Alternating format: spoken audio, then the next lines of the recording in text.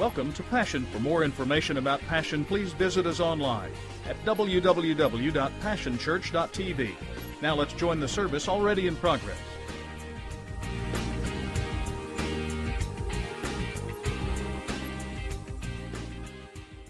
This is a way of introduction. I am addicted. Beginning workout. I've collected footsteps before dawn. Seen places I never knew existed. Run to the moon and back. Current pace 6.5. Been a rabbit for the neighborhood dogs. Halfway point. Obeyed the voice in my head. Let music carry me when I couldn't. Raced against yesterday. 5 minutes beyond your goal. Let the world be my witness. 10 minutes beyond your goal. Measured myself in meters, kilometers, and finally character. I've plugged into a higher purpose. Left this world and come back changed. Workout completed.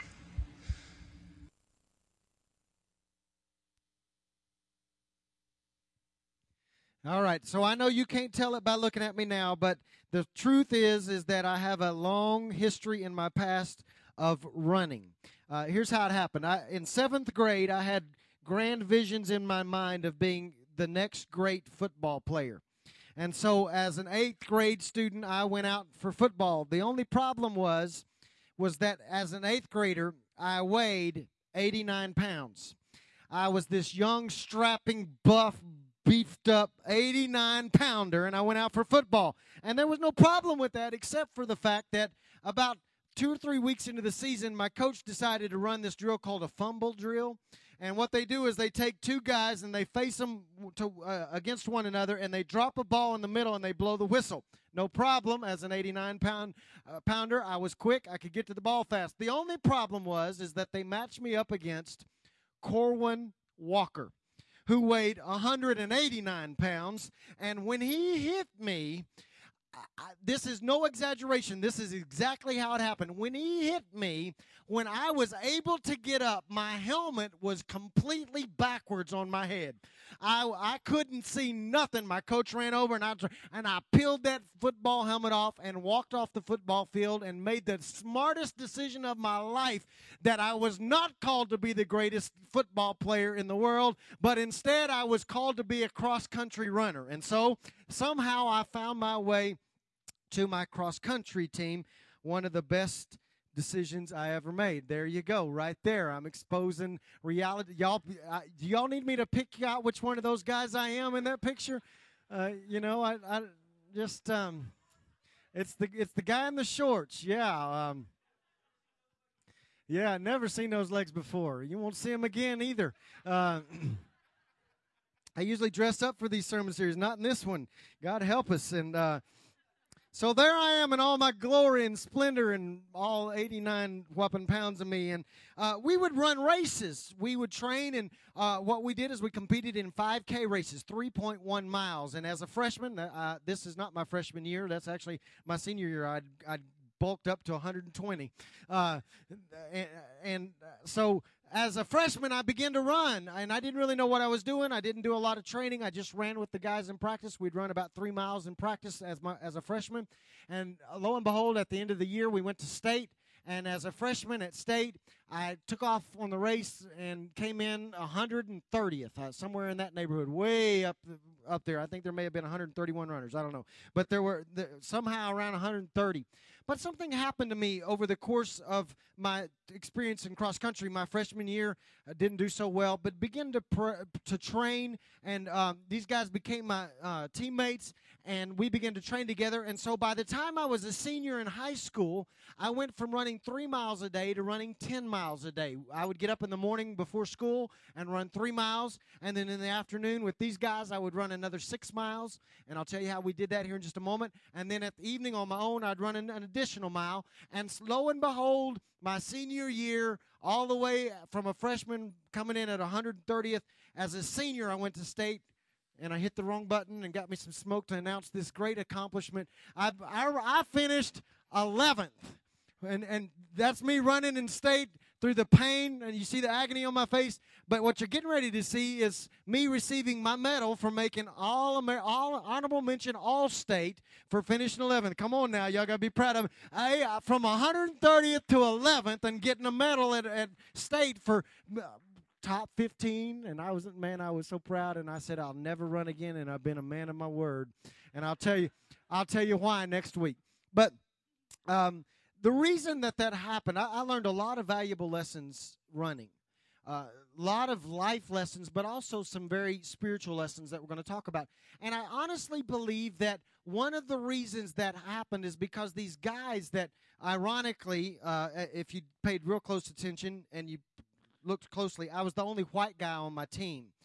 The rest of them, I went to Anadarko High School, which is the home of the Warriors, and so my teammates were all American Indians, and they exposed me to a training method called Indian running. It's kind of ironic that they call it that, but that's what it was called, and we're going to talk about that, and I'm going to explain it. But first, what I want to do is I want to take you to a portion of Scripture in the New Testament that we're going to kind of use over the course of the next 3 weeks to learn lessons about how to run. What are the road rules? And so Hebrews chapter 12, beginning in verse 1. This is a very familiar portion of Scripture. Most of you probably have it memorized in the King James. I'm going to read it to you out of the Message because it says it a little bit differently. Hebrews chapter 12, verse 1. Do you see what this means? All these pioneers who blazed the way, all these veterans cheering us on. It means we better get on with it. Strip down, start running, and never quit. No extra spiritual fat, no parasitic sins. Keep your eyes on Jesus, who both began and finished this race we're in. Study how he did it, because he never lost sight of where he was headed, that exhilarating finish in and with God. He could put up with anything along the way. Cross, shame, whatever. And now he's there in the place of honor right alongside God. When you find yourselves flagging in your faith, go over that story again, item by item, that long litany of hostility that he plowed through, that will shoot adrenaline into your souls. Verse 12. So don't sit around on your hands. No more dragging your feet. Clear the path for long-distance runners so no one will trip and fall, so no one will step in a hole and sprain an ankle. Help each other out and run for it. Indian running. Indian running is this method of training that I began to get involved in as a senior in high school. Actually, we started it my junior year and carried it on through my senior year. We would leave from Anadarko High School at 3 o'clock in the afternoon. Now, think about this. Think about the temperature along about second semester, and people are burning up. And we would take off from Anadarko High School and run 3 miles to the top. Now, this won't mean anything to some of you, but some of you know. We would run 3 miles to the top of Indian City Hill. I see my sister going, oh, because she knows it was like this. It's not a mountain. We don't have many of those in Oklahoma, but it was close. And we would run up to the top and back, and we would run it the same way we did in, well, let me show you instead of trying to explain. This is what Indian running looks like.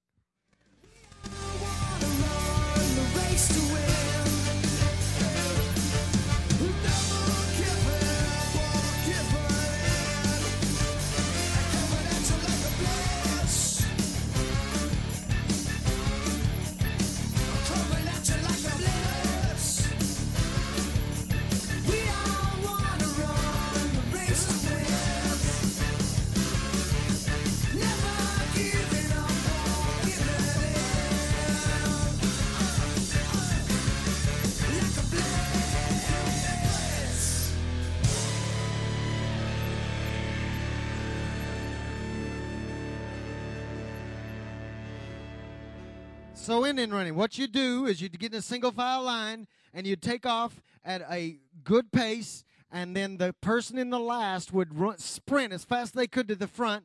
When they got to the front, the next person at the end would keep sprinting, and we would run all the way there and all the way back, just like that, as hard as we could. And that increased my ability to run quickly. So there are some lessons that we need to learn about Indian running. For instance, when you're sprinting to catch up to the runners that are in front of you, it increases you and causes you to run to greater speeds. And if you fail to sprint to the front, then what happens is the system would break down and others would be punished for your failure. You catch that? If the guy at the back didn't sprint full speed to the front, then the system would break down and others would be punished for your failure. The momentum of those in front of you would cause your speed to increase. I don't know what that sounds like to you, but that sounds like Hebrews chapter 12 to me. And Paul teaches us some valuable lessons regarding this kind of running. So let me teach you 4 quick lessons this morning about running that you need to know from Hebrews chapter 12. The first one is this: don't make fun of the rabbit. I don't know what it was, but my American Indian teammates gave me a nickname. I can bring you my yearbook, and they don't call me Steve. They call me Rabbit. Because what I would do is, for some reason, this is just the way it worked out. When we would start practice and head out, I was the one designated to set the pace. And so I would take off as fast as I could, and they would chase me and go into Indian running formation and then pass me. I was the rabbit. And what Paul says is this, and you know it in the King James: there is a great cloud of witnesses surrounding us. In other words, there are people who have gone before us, who have run the race ahead of us. They've set the pace for us, and now they are watching and cheering us on and rooting for us. And Paul says we can't let them down.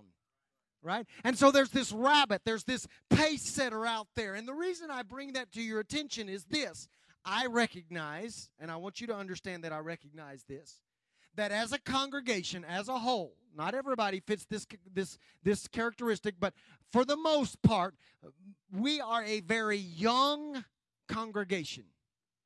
Age-wise, individuals, and corporately, we are a very young congregation. The second thing I want you to recognize, and I recognize this too, is that for the most part, we don't do church like they used to do church. Right? And I want to say to you that, and I want you to understand where I'm going with this, I'm okay with all of that. Except for this: there is a danger that as a young congregation, age-wise for you individually and age-wise for us as a congregation, if we are not careful, what we will do is we will have the tendency to ridicule and to dismiss and diminish the rabbit that has gone before us. And so what I want to say to you today is that there are people and there are churches that have gone before us and have done things differently than we do them. And if we are not careful, we will look down our nose at them and say their ways are antiquated, their methods are outdated, and they have no bearing on us. But what I came to tell you is this: if it wasn't for those that have gone before us, if it wasn't for the elders in the faith that set the foundation, if it wasn't for the old folks that had gone before us and the old churches that were there before us, we would not be moving at the speed that we are moving at now. We cannot diminish what they do or what they did. Do I like the running style of all the people that have gone before me? Do I like the methods that they used, all of them that they used before us? Do I want to do church exactly the way they did it? No. But at the same time, I cannot discount and I cannot ridicule the pace that they set for us. I want you to hear me. You have got to understand, as a 3-year-old congregation, that there are churches that were here long before we were ever even a dream in my eye or anybody else's eye. They set the pace. They established a foundation. They produced doctrine and a method of running that we have got to honor and respect. And so, hear me very carefully. We will not ever, ever make fun of a church that still does it the old way. Is it the best way? Maybe not. Is it the most effective way? Perhaps not. But I am not going to ridicule what they do, because we are running how we're running now, and we're running at the speed that we're running now because of the sweat and the blood and the hard work and the sacrifices and the efforts of people like that have catapulted us into our destiny and into our future. So I need to say this to you because I hear a bunch of people. It's not a new thing. It's been done for centuries. People bash church and say, you don't need church. What you really need is to be connected relationally. And I understand what they're saying. But there's another element, too. Christianity is not just about being connected relationally. It is also about being connected generationally. That's why God is referred to as the God of Abraham, Isaac, and Jacob. He is God from the grandfather to the grandson, to the great-grandson, and on and on and on. And we must become connected not only relationally. I want you to be able to get along with one another, but I also want you to be able to reach back and be connected generationally so that we understand that there are people that have gone before us that have set the pace, and we are actually building on what they did. So scoff at the older set if you want to. Laugh at their songs and ridicule their strictness and their dogmatic stances if you want to. Discount their beliefs and their standards as antiquated and outdated. But you will do so to your own demise because they set the pace for us. And so we must honor them. So what I am challenging you to do is to capitalize on the momentum gained by those who went before us. But to go one step beyond that, I don't want you just to capitalize it. I want you to make it a point to reach back and to honor those people that have gone before you. You can do that inside this body with people that have been in the faith longer than you, and you can do that towards other bodies as we celebrate what God is doing in their midst. We should honor them. So don't discount truth and teachings and standards just because they seem old. If it wasn't for the rabbits that set the pace, we wouldn't be where we are today. I want to make a statement that you have got to capture into your spirit this morning. Listen, here it is. Old beliefs aren't always bad beliefs. Some of you have listened to your grandmothers and your grandfathers and your mom and dad talked about their belief, and you go, that was old. It doesn't matter to me. Listen, just because it was an old belief doesn't mean it was a bad belief.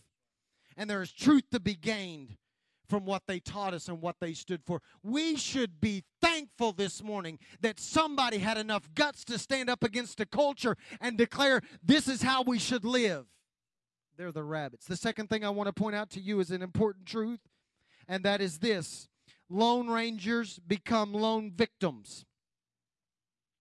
Paul said it like this: there is a great cloud of witnesses. That indicates that there is a huge number of individuals. It's a group. Then he goes on and he says in the King James, let us run. That's plural. Wasn't great in English? But us is plural, more than one. What he's trying to teach us is that we are supposed to be connected and we are supposed to run this race together. When I was in high school, I had a couple of teammates that didn't want to Indian run. So what we would do is those of us that were Indian running would take off, headed for Indian City Hill, and something interesting would happen every time, without exception. Those that wouldn't want to run with us, I don't know if they were lazy or if they just didn't want the harder workout, but it never failed. What would happen is we would get to the turnaround point and start back, and they would still be headed out. They didn't run as fast as us. And 9 times out of 10, what we would find, those guys that were running by themselves, they weren't even running. They were walking. They had quit. They'd given up. What I've discovered and what Paul is saying to us is this, is that we are supposed to be connected, because here, this happens in the literal sense that if you are an individual that can run all by yourself, physically running, and run faster than you would if you were running with a group, you are the exception, not the rule. Because we tend to run faster when we run with partners. Why? Because when you're by yourself, you have a greater tendency to slow down, to slough off, to walk, to get discouraged, to give in to temptation, to veer off the trail, to quit, and to give up when you're by yourself. But when you're running with others, you have a tendency to run faster. Let me get real practical with you. That's why when some of you start missing on Sunday mornings on a regular basis, we start calling you and emailing you. It's not because we want to keep up attendance reports. Some of you think that's why we bother. Oh, they just want my numbers. They got numbers to turn. Absolutely not. The reason we call you and check on you is because I've discovered this. Lone rangers become lone victims, and if you're out there running your race all by yourself, you will lose. You'll quit. You'll give up. See, Jesus approached the men that would become his disciples, and he made a profound statement to them that I think is important for us to see. He says to them, I want to be with you. Think about that a moment. Jesus, the Son of God that has all power, all ability at his disposal. At any moment, he can call on all the power of the universe. If there was ever an individual that walked the face of the earth that needed nobody else, it should have been Jesus. And yet even Jesus said, I need to be with you. And that ought to speak to us and understand that we cannot run this race all by ourselves. We are not called to isolation. Christianity was never intended, this walk with Christ was never intended to be walked out in isolation. We are to be connected to one another. And so, if you run the race alone, you'll lose. Let me say something to you. I've heard this before. There is nothing heroic about running by yourself. I've heard this statement before. I don't need anybody else. Me and Jesus. That's all I need. Just give me Jesus. I don't need you. I don't need any friends. I don't need any accountability partners. I don't need any prayer partners. Just me and Jesus. You will lose.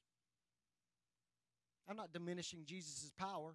I just know that he's designed this race for us to be connected with one another. There is nothing heroic about doing it all by yourself. In fact, I would declare to you this morning and submit to you that it's not heroic, that's suicidal. Because you become easy pickings for the enemy. Now, some of you in this building right now choose, by your own choice, you are running alone. And I want to tell you something, you won't make it. Some of you choose to run alone because you can't get along with anybody else. So you just don't have any relationship. Grow up. Get over yourself. Quit acting like you got it all together. Get into relationship with somebody so they can help you on your path. Some of you don't run with anybody else because you've been hurt. You've been hurt by a church. You've been hurt by a pastor. You've been hurt by fellow believers, and now what you do is when you come into a place like this, all you want to do is talk about the weather, and you keep people at arm's distance, and you won't let anybody get a glimpse of your soul, and you stay disconnected and isolated. You will lose. When all of hell comes against your life, when there's tragedy that breaks in on your life, when there's heartache and hardship that comes into your life, you got to have somebody. And so I am encouraging, if you're running on your own by choice, stop it. Get in relationship. Get into a group. Some of you are running alone, not by choice, but you just can't seem to connect with anyone. And you're sitting around waiting on somebody to approach you. Would you help me on? No, I am challenging you this morning to purposely and intentionally engage yourself in a relationship with other people and quit waiting on somebody to approach you. Get in the race. Now, there is a third category. The third category is those people that are running alone because God has allowed you to enter a stretch or a season. That's a key word, by the way. A season of isolation. God does do that occasionally. He does that to get our attention and to work on us. But the key word in that phrase is it is only for a season. You are not intended to walk out your entire Christian life alone. And so if God has you in a season of isolation, fine, run in that season. But when that season ends, and it will, get back into the herd. Christianity is a herd. We should run in packs. Why? Because there's strength in numbers. Devin, my 9-year-old, is playing football. He already weighs more than I did never mind. Which is a good thing for him. I'm happy. But I've discovered something. They only have 16 players on their team, so those of you that are football aficionados know that you have to have 11 on 11, right? Well, they don't. They've got 16, so it's tough for them to practice. So what we've done is we put them on the line, and then like I get to play like a fullback with no pads. And we hike the ball, and I run through the line with no pads. And I've discovered a truth.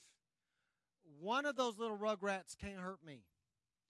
But when all 15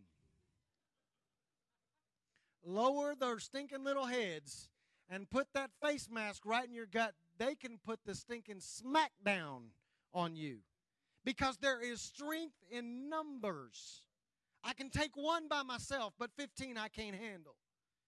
And that is the perfect picture of how God intended for us to run together. Because when we're alone, the devil has this ability to lay us out. He can put the smack down on us. But when we're in a group, when we're together, when we're walking through life together, when I'm rejoicing, when you're rejoicing, and when you're in trouble, I'm in trouble, and when you're victorious, I'm victorious, and when you're experiencing tragedy, I'm right there with you, going through it with you, then what we discover is that the devil ain't so bad.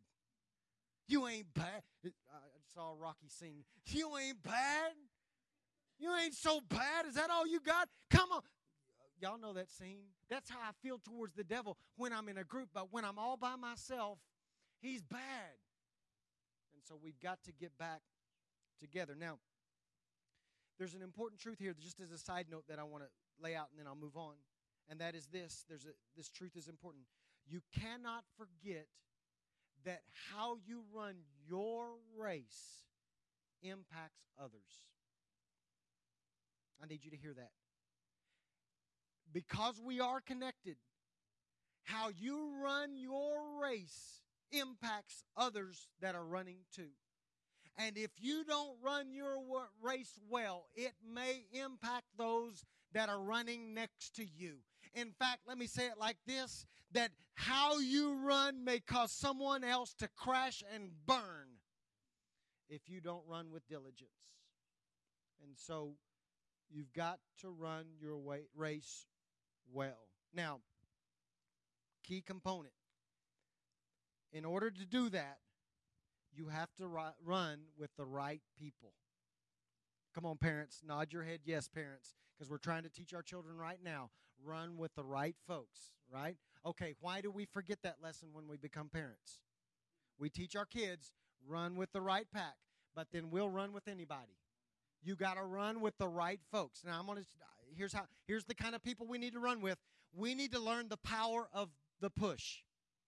All right? These are the kind of people that we run with. Indian running pushes you. You don't run your normal pace. You run faster. I was talking to Alan. He's a cross-country coach, and he sees it every day. When they Indian run, the slowest runner on the team suddenly has the ability to run faster than they've ever run before. Why? Here's why. I don't know how to illustrate it for you other than this. When I was at the back of the line and it was my turn to sprint, there were many days that I didn't feel like it. More times than not, I was exhausted. I'd eaten Doritos for lunch and didn't feel like running, and I didn't want to run. But there's something about being in a group of people that when I would take around that end, as exhausted as I was, knowing they were counting on me, as I would start up the line, they would see me struggling, and those guys would begin to shout out encouragement. You can do it. Come on, Steve. Get to the front. Run fast. Sprint. Get there. Because they knew their speed was determined by whether or not I was up to speed. They understood the power of the push. Paul states it like this in Hebrews chapter 3, verse 13. I want you to catch this. But exhort one another daily. I want that to sink in. Dramatic pause. Y'all getting used to these dramatic pauses. I'm going to have to do something else. Exhort one another daily. That is our responsibility and obligation, that every day of our life we should be encouraging someone to run faster than they're running now. In fact, Barnabas in the New Testament was an individual that understood that. You do know that Barnabas' real name was not Barnabas, right? It was Joseph. His actual, literal, mother-given name was Joseph. They changed his name from Joseph to Barnabas. Do you know why? Because Barnabas means the son of encouragement. He was so involved on a daily basis of encouraging other people to run this race well. Come on, you can make it. You can do it. Hang in there. Don't give up. Don't quit. That they actually changed his name to reflect who he was. I've got a question for you this morning. Who have you Barnabized lately? No, really. Who have you on a daily basis encouraged? Because here's my concern. I don't hear much encouragement anymore. What I hear is ridicule, and I hear judgment, and I often hear condemnation. I even hear sadness. Well, they fell into this, and we go, oh, I'm so sorry to hear that. But when was the last time that we did what Paul told us to do and opened our mouth and encouraged somebody? I just don't hear many more, let's go, don't quit, don't give up. You can make it. Hold on. You're going to finish. You can do it. I don't hear that anymore. What I hear is, told you so. If you'd have listened to me.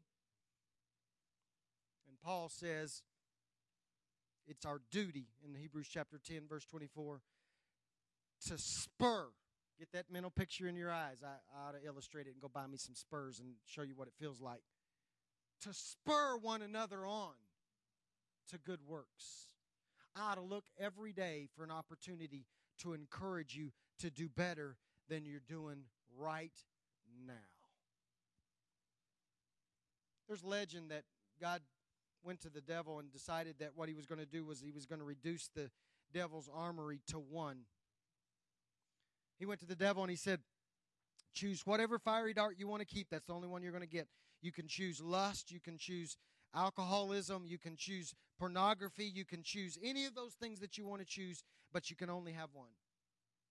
And the devil chose the power of discouragement. And this is what he said. He said, if only I can persuade Christians to be thoroughly discouraged, they will make no further effort, and I shall be enthroned in their lives. William Barclay said this. He said, one of the highest of human duties is the duty of encouragement. Another man said it like this. He said, correction does much, but encouragement does more. And what I am saying to you this morning is that I believe many of you are called and have the responsibility, all of us are called and have the responsibility to encourage one another. What is up with us? We'll watch somebody be faithful. We'll watch someone slave away to do their very best, to serve faithfully week after week, to run sound week after week, to usher week after week, to greet week after week, take care of our kids week after week, and we won't say one word of encouragement. And then we wonder why they get tired and quit. Or we'll watch someone struggle, and we'll point fingers and laugh at them. But we won't, or we'll say this, I love it. I'll pray for you. Thanks. But why don't you open your mouth and encourage me and say, you can do this? Because some of the people you're sitting next to right now are about to give up on their marriage, on their ministry, on their dream, on their hopes. And all it would take is one person grabbing them, looking them in the eyes, and saying, don't give up. Don't quit. Jamie had a learning disability, quote, at school.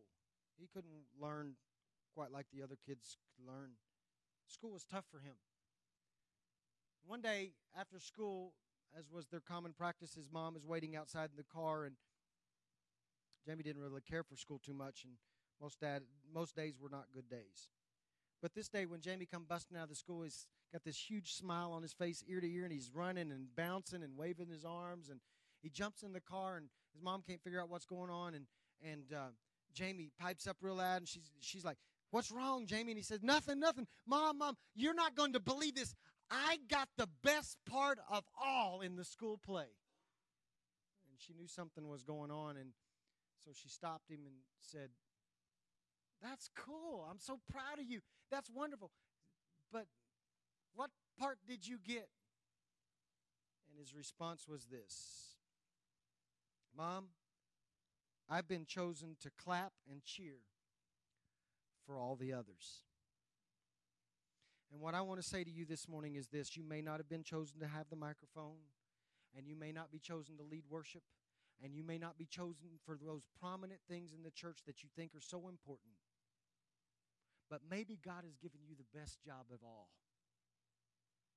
to encourage and clap for. You don't understand, Steve. I can sing better than the person that's being chosen to sing. I understand that. You don't understand, Steve. I can preach so much better than you. I understand that. But maybe in the divine design of God's kingdom, what He's done is He's picked you out and singled you out as the one individual that could sit on the sidelines and handle it and say, I will applaud for them and I will encourage them and I will cheer them on. That's the best job of all. The power of the push resides in you, and you have the ability to keep people that are about to quit, keep them running. And finally, I want to point out to you that our final task, according to Hebrews chapter 12, verse 12 and 13, is that we are called to point out the potholes. We cannot become so focused on our own race. Hear me. We cannot become so caught up in our own blessings. God bless me. God give me. I need. I want. That we aren't concerned about those that are coming behind us. We are called. We are commanded to clear the way for others. We are called and commanded to point out the potholes so that we help others run the race easier than we're running it.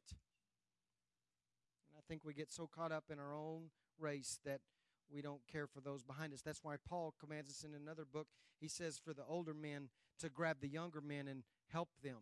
And he tells the older ladies to grab the younger ladies and mentor them. That's what we've got to do. That's clearing potholes. That is a crucial element to where we're headed. When you come next week and you hear about some of the things that we're going to do, I got to have some of you that are mature in the faith to recognize that this isn't just about me finishing well. It's about me grabbing people behind me and helping them run too.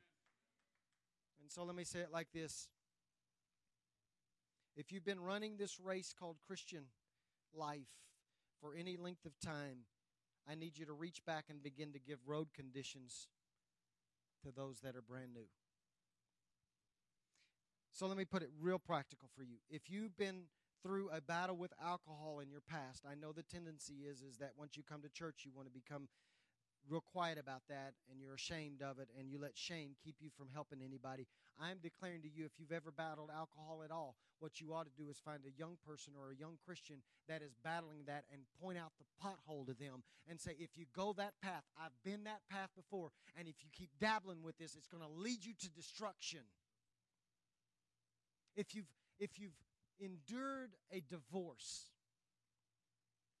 what typically happens is in church is you feel like a second-class citizen, and we put you off on a shelf somewhere and say you can't do anything. I got a better idea. If you have endured a divorce, why don't you look around you and find some young couples that are dating or that just got married that are struggling and go to them and say, be careful, build systems, build guardrails, build accountability so this won't happen to you. I've been through this, and this is hell on earth, and you don't want to go through this. And some of you have been through nightmarish tragedy and trauma. And what the enemy wants to do is keep you wrapped up in despair and depression so that you won't tell anybody about it, and I don't want to live that again. But what God is trying to do is get you to reach back and find somebody that's just now entering the dark days, and you go lean on them and say, I've been through this before, and I'm a testimony and a witness to the fact that you can make it. Don't give up. Don't quit. Point out the potholes. Give road conditions. That's what we're supposed to do for one another. Let me illustrate it like this. I had a conversation with a gentleman a few years ago, about a year ago. We were 2 years old, and he had planted a church decades before. Please understand where I'm going with this. This is a mindset that has more to do with than just church planting. It has to do with a Christian mindset that we've got to change. Most of us have this mindset. I began to talk to him. We were 2 years old, and I began to talk to him about our early days and talked about the financial struggles. And he could relate. He shared with me that he had planted a church, and he said, I planted, and we went through the same struggle. He said we had nobody to help us. We didn't know where the next meal was coming from. We didn't know where the next dollar was coming from. He understood my struggle. And I have no problem with that. But now the same gentleman is in a position and in a place where he's working with church planners. And he has at his fingertips hundreds of thousands of dollars that could help church planners run faster than he did. And I pointed a struggle out to him in one of our churches, and his statement to me was, I struggled, so they should have to struggle.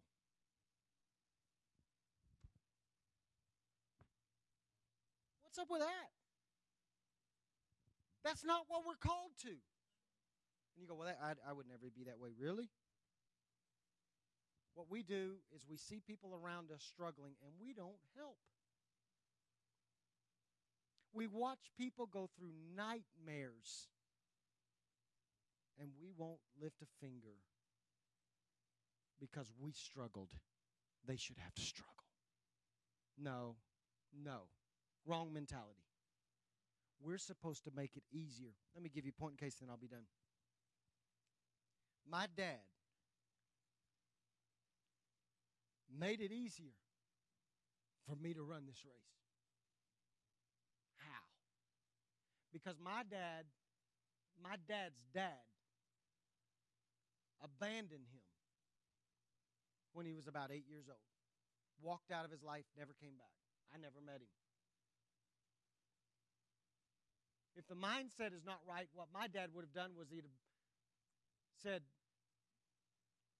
I need counseling and I need help and I don't care about my own kids. I got to fix this in my own life. But my dad said, this happened to my life. I'm not going to allow it to happen to my son and my daughter. And he broke the cycle of fatherlessness and abandonment in our family, and our family has never been the same. And what I am calling you to do is to break the cycles of struggle and heartache and pain in the people behind you. That's what we're called to do. End in running causes us to run faster. I want you to stand. We're going to get real practical this morning.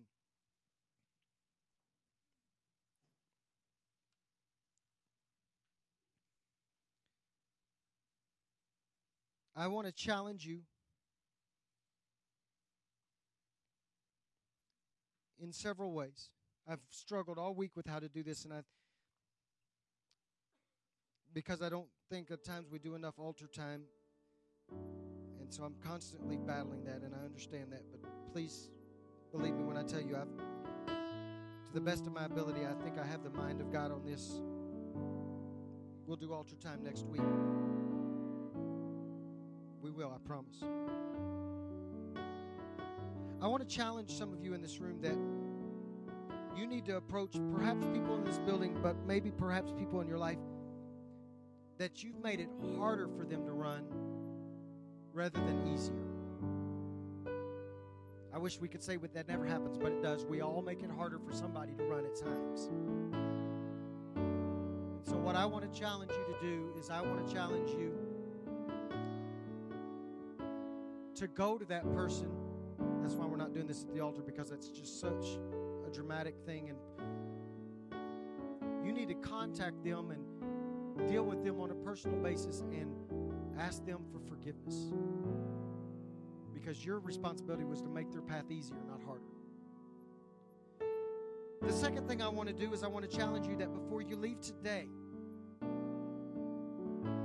I want you to encourage somebody. I want you to find an usher, a greeter, a child care worker, a sound technician, a singer, an instrument player. And I want you to encourage them. Some of them are tired. I encourage you to encourage them. It will do you some good. Then third, very practically, I've done all the hard work for you. No excuses on this. We're getting ready to hand you a card. Every person's going to get one. It's already stamped. I bought your stationery and I bought your postage. So no excuses. On the front it says, keep running. On the back it says, I believe in the power of the push. What I want you to do it today or tomorrow, you'll forget. I want you to take this card, and I want you to allow the Holy Spirit to bring to mind somebody in your life. Maybe it's way in the past, maybe it's current, that needs to be encouraged. And I want you to take this card, and I want you to write them a note of encouragement, and I want you to drop it in the mail. You don't know what that might do for somebody. Well, it won't matter. It might just keep them from throwing in the towel and quitting. Ushers, would you give each person one? We're asking you to live out what we're talking. These are your drive cards today. You know we give out drive cards as you leave to drive home the application. This is your drive card this morning. We're going to literally do what we're talking about. One, to every individual, allow the Holy Spirit to bring to mind what He wants us to do. I'm going to pray over you, and then we're going to do one very practical thing. At the close of this service, I'm going to release you to go and apologize if you need to. 2, I encourage you to encourage somebody. 3, send your card. But I want us to pray first, and then I'm going to do one more thing, and we're going to be done. Father, I thank you for your word. God, I pray that we would not ridicule or diminish what the previous generation has done for us. I stand here today, a grateful runner for the platform and the foundation that was secured by those who have gone before us. We honor them in the name of Jesus. Father, I pray that you would teach us to run together. We don't want to become victims. We recognize that when we're by ourselves, we're easier to pick off. Help us to run together. Help us to get involved in one another's life. Father, I pray that we would push one another to greatness, and our pace would quicken because of the relationships we're in. And Father, I pray that you'd give me a bunch of folks that are willing to reach back and point out the potholes and the obstacles and the debris on the road to a generation coming behind them. Help us to walk this word out today. I pray every head bowed, every eye closed. If you're here and you don't know Jesus as your personal Savior, you've never invited Him to take over your life, I believe in the power of the push. I push you this morning. I declare that you will never run this race successfully without a relationship with Him first. You need to know Him. If you don't know Christ and you would like to know Him, you would like to give Him your life, we will not embarrass you. We just simply want to pray. If that's you, just quickly, before we do the last thing, would you just raise your hand and allow us to know who we need to pray for this morning? I want to start a relationship. I want to start this run brand new with Him. Is there one? Is there one? Momentary wait. Then I believe we're all believers. I want you to look at me quickly. I'm just going to do it like we did in the first service. Most of you received an email from me on Friday. You know, I don't ask for this very often. That should indicate to you the desperation of the situation. I was honest with the first service. I'm going to be honest with you. You really don't need to know the details other than the fact that one of our very faithful, committed folks is struggling in a desperate situation and needs help. I will also tell you what I told you last week. Since the first of the month, it's been unbelievable the amount of people that have requested assistance, and we've responded. I was trying to think yesterday of all the things we've done, and I had to stop and really think about it because I'd forgotten some of the things we've done. And I'm just going to be flat out honest and transparent with you. We have given so much that we actually are in the red. And I'll tell you what God told me, because when we got a request and I said, I can't do that, we're in the red, God says, either do it or die. That's an easy check to write then, boy. I didn't even call the finance team. I just got the check out and wrote it. And so I got a request on Friday from this individual in our church that is in a desperate situation. They asked for help. My email back was, we'll pray for you. We can't do anything right now. I hadn't been off that email 5 minutes, and the Holy Spirit says, do it or die. I said, okay. We don't have it. That's why if we had it, I wouldn't even be asking you. We don't have it. We need to raise $1,920. The first service responded. I've asked you and challenged you. $5. That's what we ask you to bring, each individual $5. If you can't do that, do what you can. If you can do more than that, because do the math, $5 a piece ain't going to get it done. If you can do more than that, please do. We believe that we're getting ready to impact this life, this person's life, and secure their future, and that is extremely important. So, ushers, if you will come, this is what being in the race together is really all about.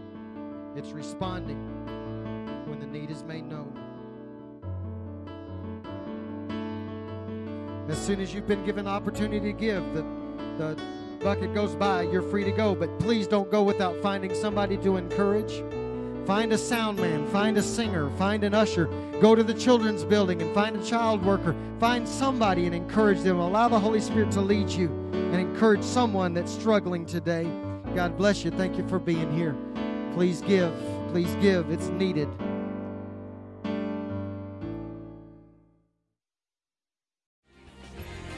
Welcome to Passion. For more information about Passion, please visit us online at www.passionchurch.tv.